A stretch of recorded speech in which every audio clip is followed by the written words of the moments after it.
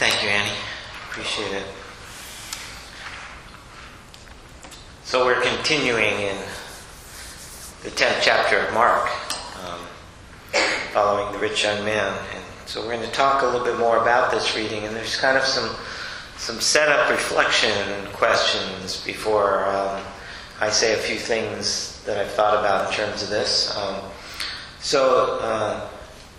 To remind you what we've been doing for the last few months here, which is having what we call a pairing and sharing time. Part of being a community together is not just looking forward and listening to what comes from up front or singing a few songs, but it's relationally connecting with one another, and getting to know each other on a variety of different levels so that we can support and serve one another and serve the greater reason of what it means to follow Jesus. So we break off into pairs and we just have some conversations for a few minutes. And I want to say something I haven't said for a while, which is that the most important part of breaking into pairs and talking is the relationship connection. And the questions are helpful, but if the two of you ever come together in a pair and you not interested in those questions at all, talk about whatever you want to talk about. It's fine. It's whatever. But hopefully the questions are engaging and interesting. So you have two questions. You don't need to get to both of them, but the first one is, why do you follow Jesus in your life? And the second is, what do you think Jesus hopes for or expects from his followers? All right? So I invite you for a few minutes to get up. It's also a great chance to stretch your legs a little bit and build a little energy in this sanctuary. So I invite you to get up and find maybe someone you haven't sat and chatted with in this time before, and spend a few minutes chatting about these questions or something else if you want, and I'll call you back in just a few.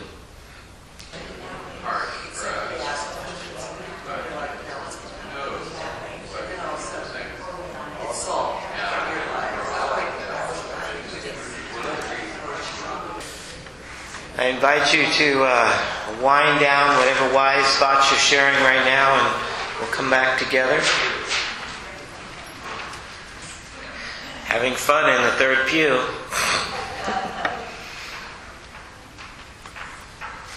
I hope you had some good conversations together.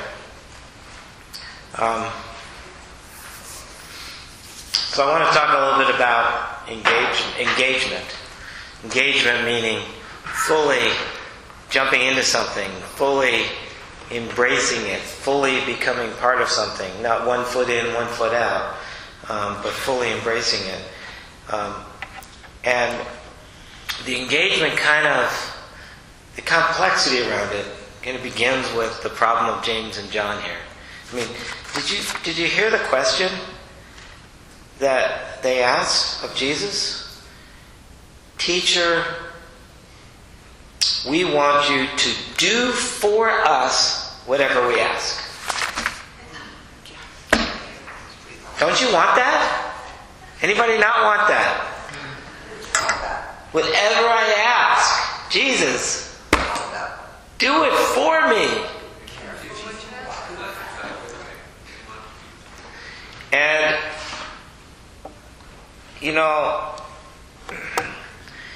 I keep wondering, why are the other 10 disciples, because it says they're upset with James and John after this exchange. Well, of course they're upset, because they obviously went in with a strategy. It could very well be that all 12 of them decided to broach this question and said, James and John, how about you guys? We'll sit back in the corner and see how it goes. It's possible that happened because everyone's thinking about their position in the group, right? And their role. And who has the guts to really say what they want to say, right? And Jesus is this big thing for them, right? And so it has a lot to do with power and position. I mean, a lot of us here don't think of ourselves necessarily as people of great power, right?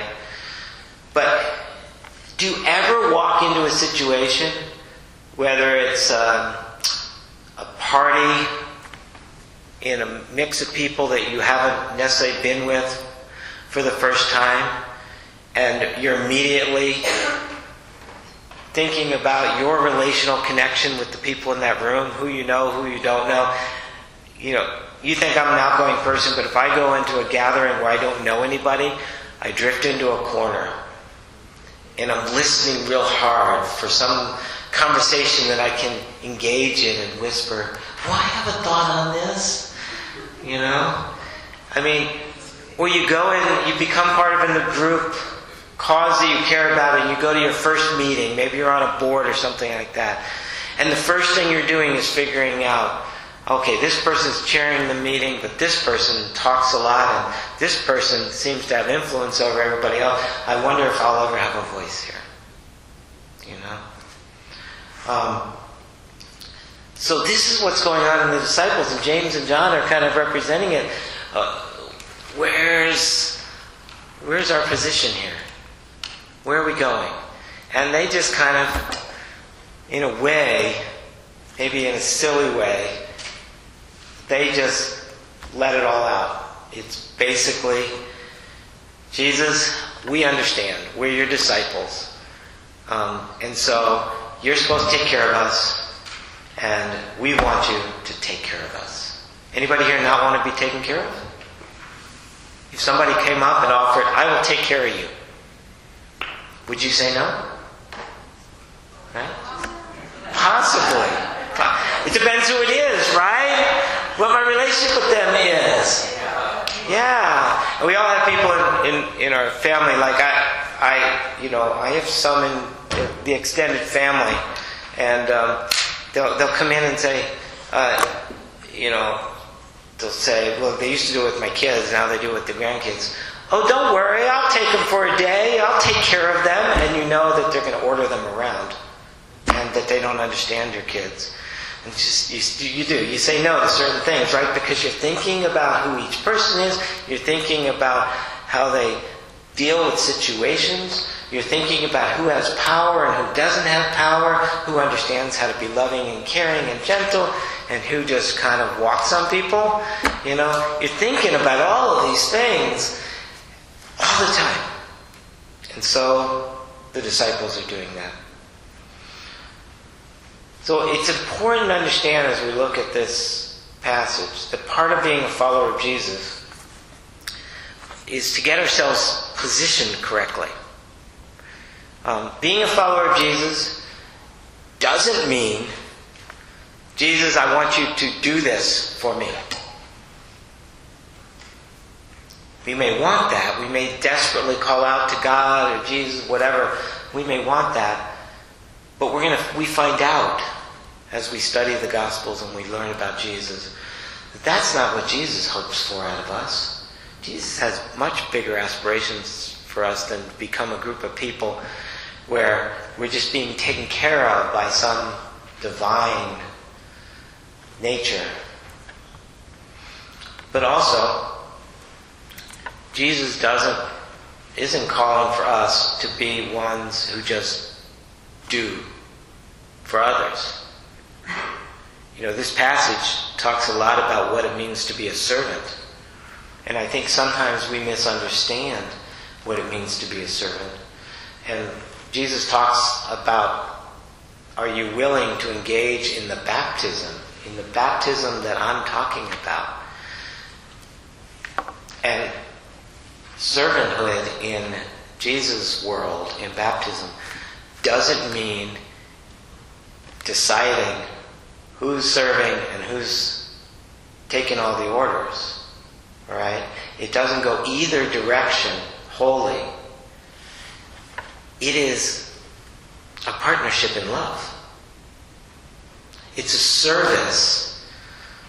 It's a service to a different way of living. Look around it.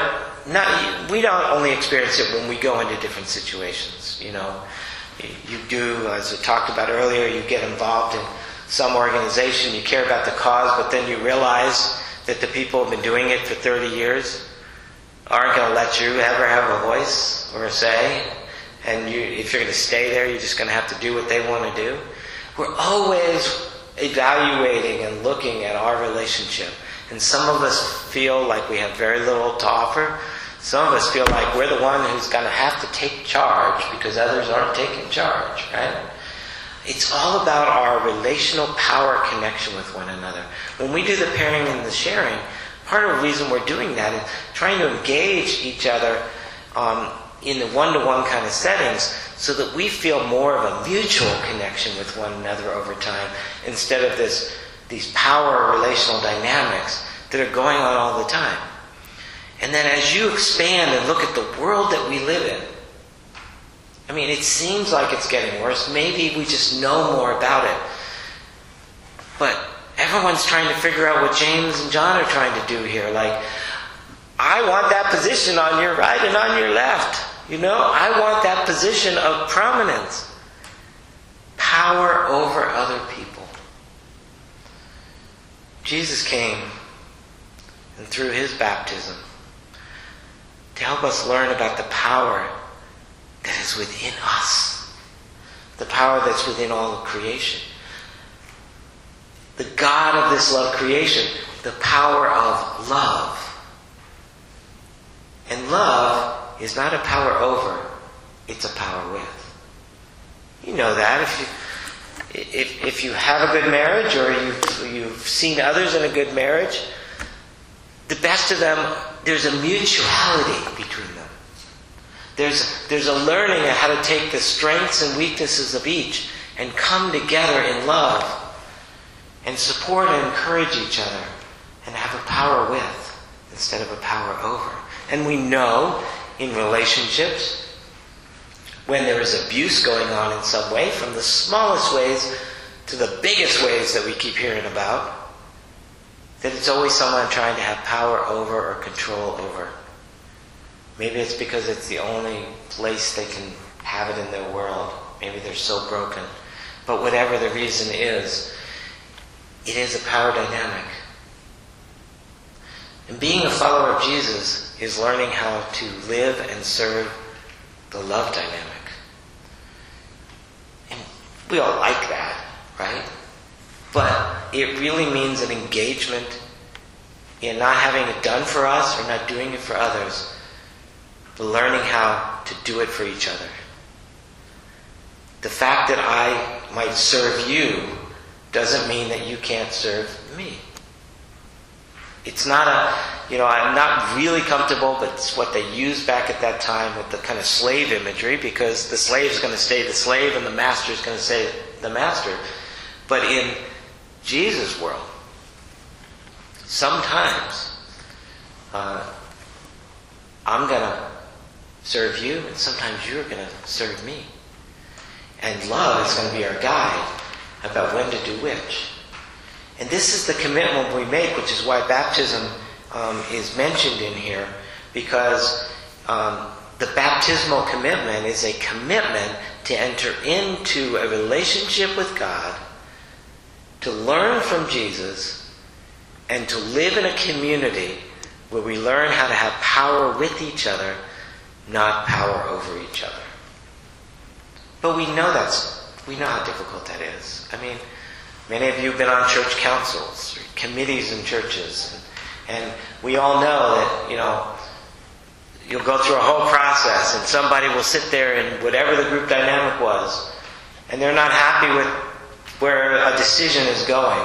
And then after the decision's made, they say to a couple people, I didn't like that decision, that was wrong.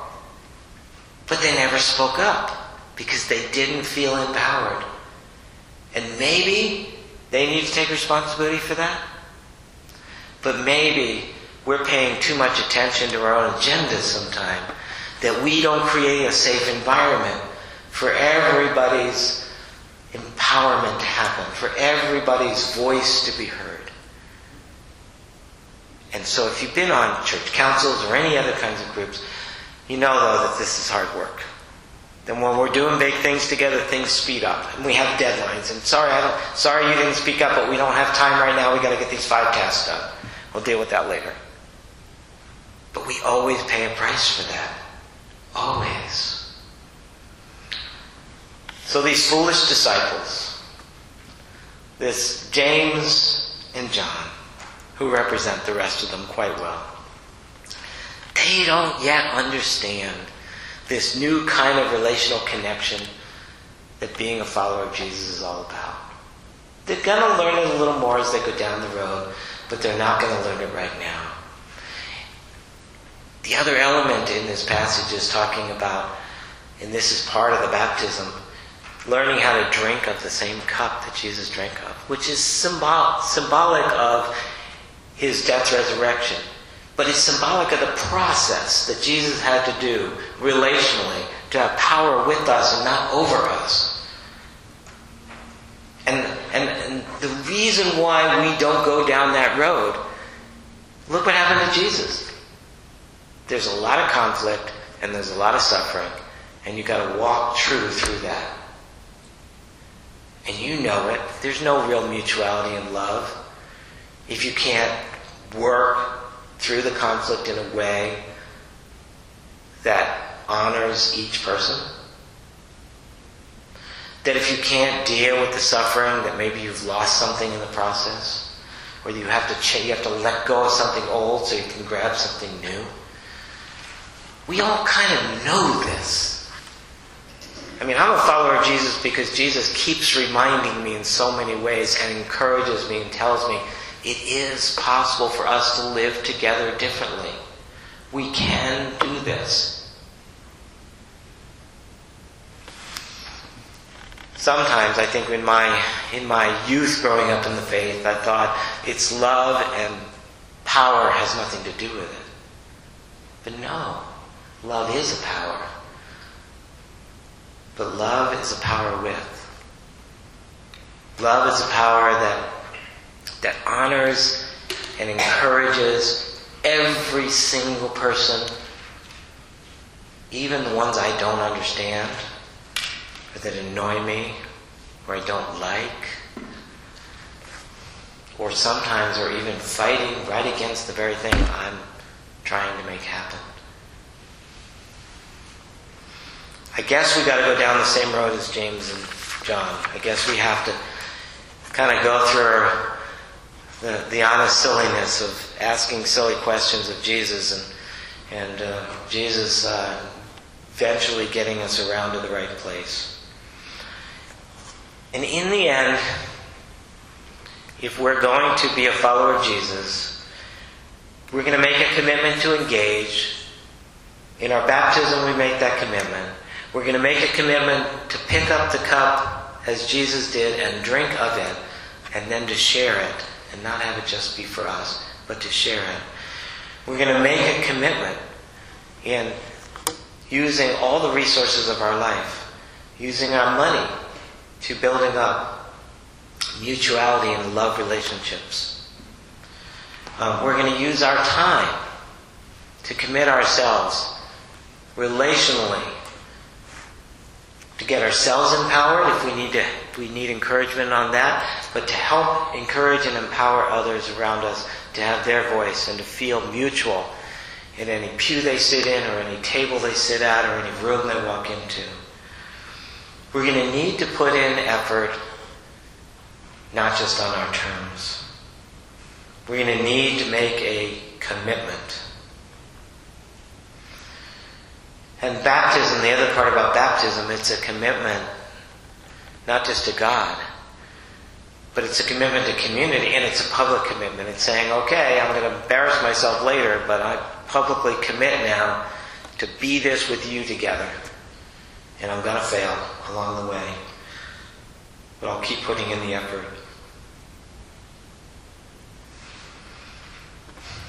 So this is our calling. Our calling is to journey as the disciples did through kind of the silliness of thinking it's about where we're going to sit next to Jesus, through the complicated difficulties of, I don't have time for that person. It drains me every time I have to deal with them. It's just a shame that we sit on the same group together. You know? It's a commitment to learn the skills of love, of working through conflict in a way that honors every person, of understanding power and who has kind of the given power in any situation, and how it is we move towards mutuality in the power dynamics in all of our relationships and all the groups and organizations that we're involved in. Jesus never lost hope in the 12 disciples, and he kept teaching them along the way. Jesus has hope in this congregation and in many others around this world, and believes that we can move away from the power over dynamics. We can get the strength to face the things we need to face. We can learn how to empower each other so that we can live together in mutual love and do amazing things together and make the kingdom of God, happen right here in our midst. I hope you know that today. I hope you believe that today. I hope you're willing to engage and put in the effort to help make that happen more and more in your life, in this church, in this community, and wherever you go. Amen.